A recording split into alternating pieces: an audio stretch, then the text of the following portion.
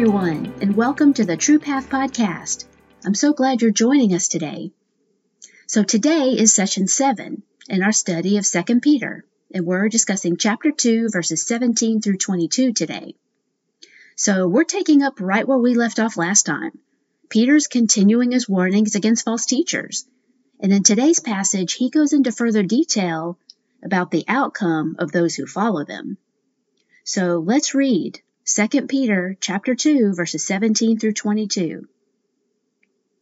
These people are springs without water, mists driven by a storm. The gloom of darkness has been reserved for them.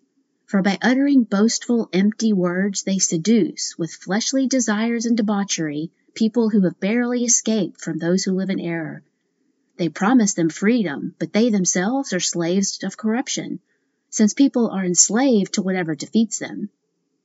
For if having escaped the world's impurity through the knowledge of the Lord and Savior Jesus Christ, they are again entangled in these things and defeated, the last state is worse for them than the first. For it would have been better for them not to have known the way of righteousness, than after knowing it to turn back from the holy command delivered to them. It has happened to them according to the true proverb, a dog returns to its own vomit, and a washed sow returns to wallowing in the mud. Okay, so imagine yourself walking down a hot, arid path. You've been walking for miles and still have miles to go. The sun is relentlessly beating down on you. You're hot, you're weary, you're thirsty. You're barely able to put one foot in front of the other. You're not sure how much longer you can go on. When in the distance, you see what looks like a beautiful spring of cool, refreshing water. There is every indication that this is the place that will give you what you're looking for, that if you can only get there, your needs and your desires will finally be satisfied. But when you arrive there and dip your hand into it, expecting satisfaction and fulfillment from this beautiful spring, instead you come up with a handful of sand. You come up completely empty.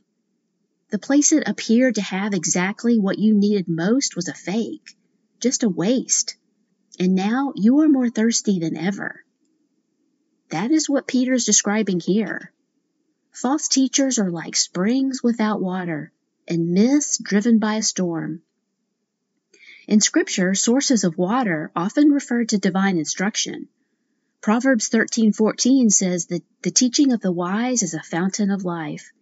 Proverbs 18:4 says the fountain of wisdom is a babbling brook. So false teachers give signs or indicators that their words and lives are true. They may use the Bible as a source. They may quote Scripture. They may act friendly and kind. They may even talk about all the good deeds they do and the people that they help. But it's all fake. It's all lies.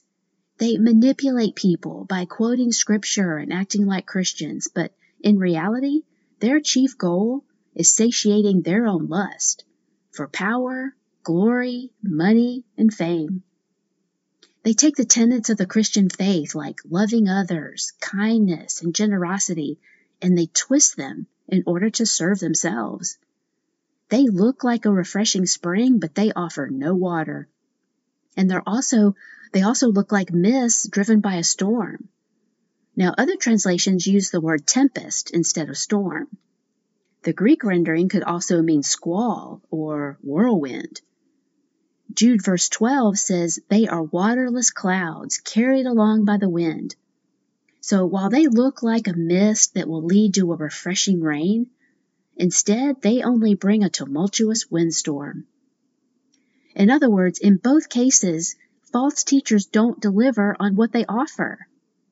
They promise that their way, their method, their philosophy will give you the fulfillment, the guidance, the peace, and the meaning that you're looking for.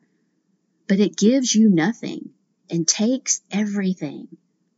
One commentator says the storm they promised and could not fulfill will be the one that breaks on them, not with refreshing rain, but with eternal gloom, as verse 17 describes.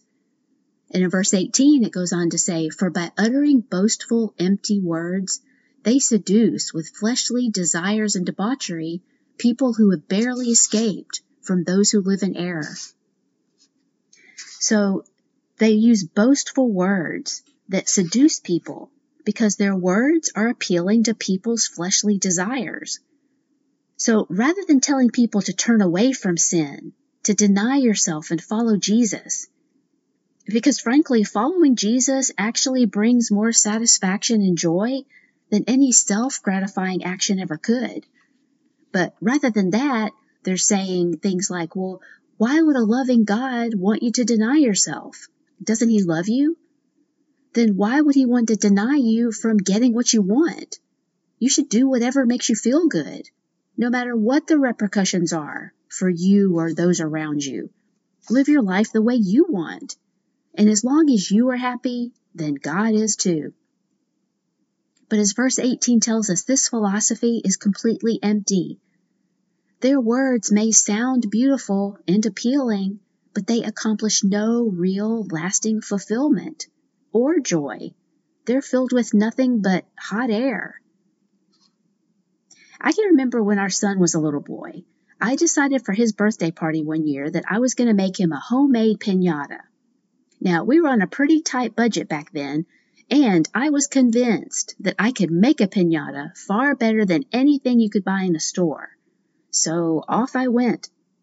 I worked for days on the paper mache, then letting it dry, then painting it. And I have to admit, it turned out pretty well. I was actually kind of proud of my accomplishment. Until the time came to fill it up.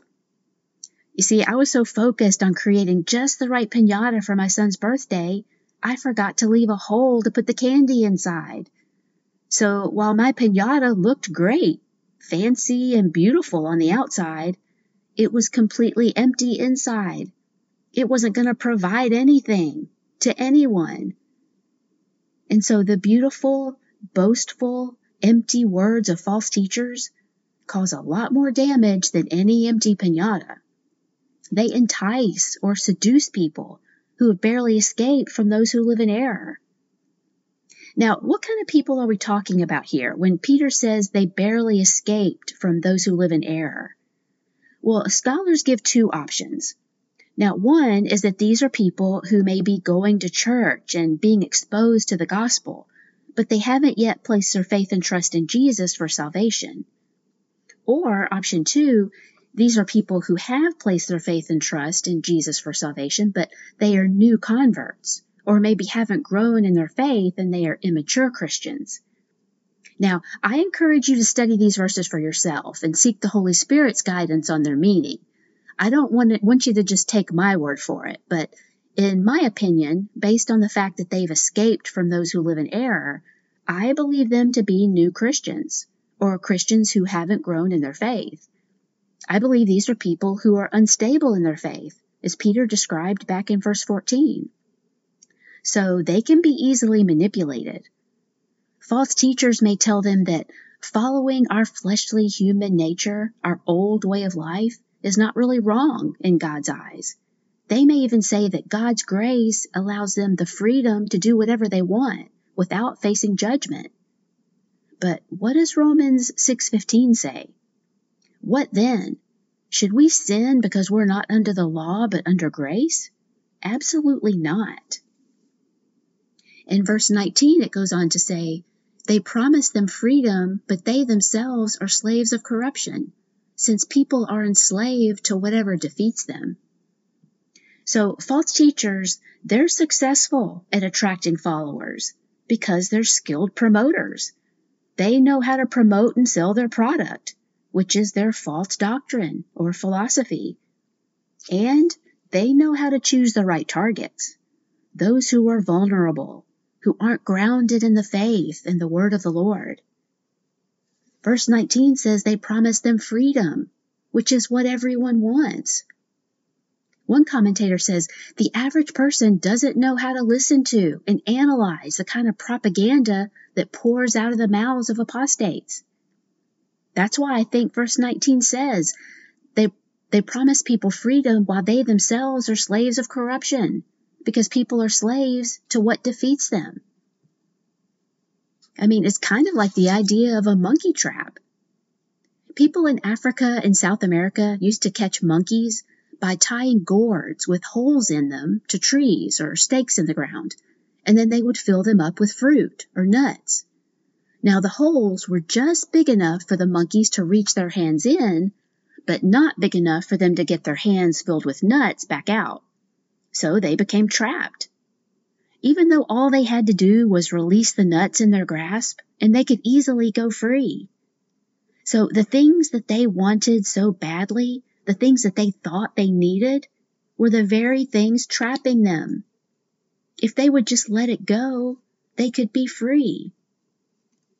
But there is only one place to find true freedom. John 8:36 says, if the Son sets you free, you will be free indeed. John 8:32, and you will know the truth, and the truth will set you free.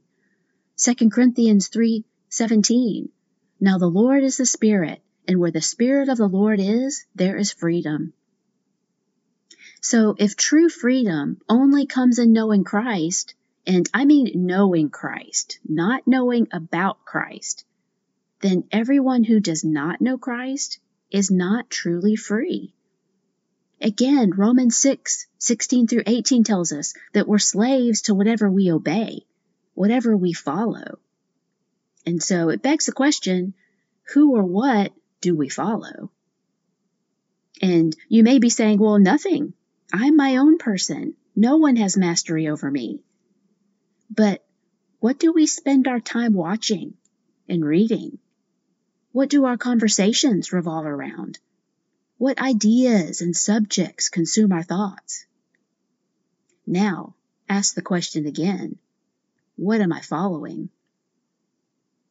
You see, Jesus is the only one who can be our master and yet offer freedom at the same time.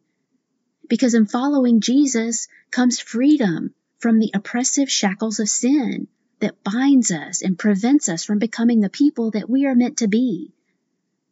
P.T. Forsyth once said, the purpose in life is not to find your freedom, but to find your master. But I believe it's when we find our true master that we find true freedom. And in verses 20 and 21, it says, for if having escaped the world's impurity through the knowledge of the Lord and Savior Jesus Christ, they are again entangled in these things and defeated, the last state is worse for them than the first. For it would have been better for them not to have known the way of righteousness, than after knowing it to turn back from the holy command delivered to them. Now, I don't want to belabor the point, but again, these false teachers are not Christians. Peter makes that clear in verse 17 when he says the gloom of darkness is reserved for them, and back in verse 14 when he says they are under a curse. So how have they escaped the world's impurity through the knowledge of the Lord and Savior Jesus Christ if they're not Christians? Well, it's only a temporary escape. They escaped in the sense that they are religious. They're a part of the church membership. They profess to be Christians. So they find refuge from the corruption of the world inside the walls of the church. Now, I think this is a critical point that Peter's making here. It's possible to have a lot of knowledge about the Lord and not be a Christian. Now, how so? Well, there is no personal relationship with the Lord. For instance, my health insurance provider knows a lot about me, where I live, if I'm married, if I have children, my birthday. They even know my health issues, the last time I went to the doctor, and on it goes. They know many intimate details about my life, but they don't know me in a personal way. I don't have an intimate personal relationship with my insurance company. I mean, they know a lot about me, but they don't know me. So these false teachers, they have a lot of knowledge about the Lord, but not the kind of knowledge that leads to salvation. Because look at what their lives have produced. They're slaves to corruption. They may speak Christian words and participate in Christian activities that make them look like they've escaped the world's corruption, but their words and deeds are empty and hollow because their only motivation is greed, not pleasing God. And because there's no real salvation, there's no real grace to help them overcome the power of sin. So they're continually entangled in it. And they're actually worse off than if they had never had any knowledge of the Lord. The Bible is clear that judgment for people who have had exposure to the knowledge of the gospel and willingly reject it and lead others to do the same is worse than if they had not known the truth, than to turn their backs on it and lead others astray.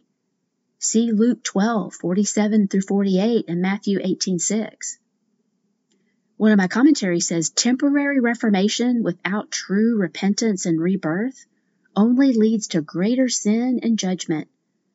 Reformation changes the outside, but regeneration changes the inside. That's why Peter says in verse 22, "It has happened to them according to the true proverb, a dog returns to its own vomit, and a washed sow returns to wallowing in the mud." This passage is taken from Proverbs 26:11. Now, in biblical times, dogs and swine were contemptible animals. See Job 30, verse 1, Psalm 22:16, Matthew 7:6, and Luke 16:21. Dogs were rarely kept as pets. They were usually half-wild mongrels. They were dirty, diseased, and dangerous. Swine represented filth. They were the ultimate in uncleanness to Jews. See Luke 15:15. They were declared ceremonially unclean in Mosaic law, Leviticus 11:7 and Deuteronomy 14:8.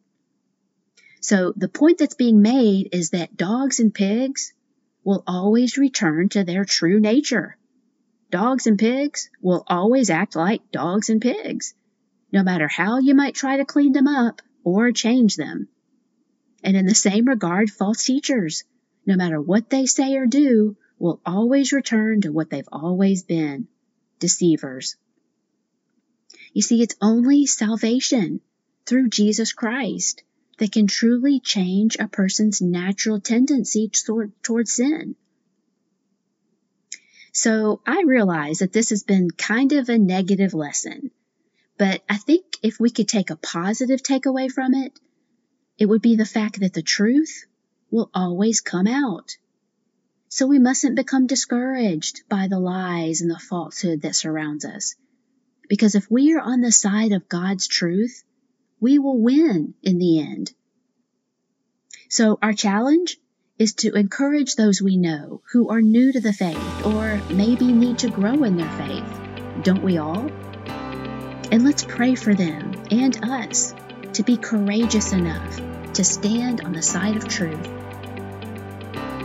Thank you so much for joining me today. God bless you.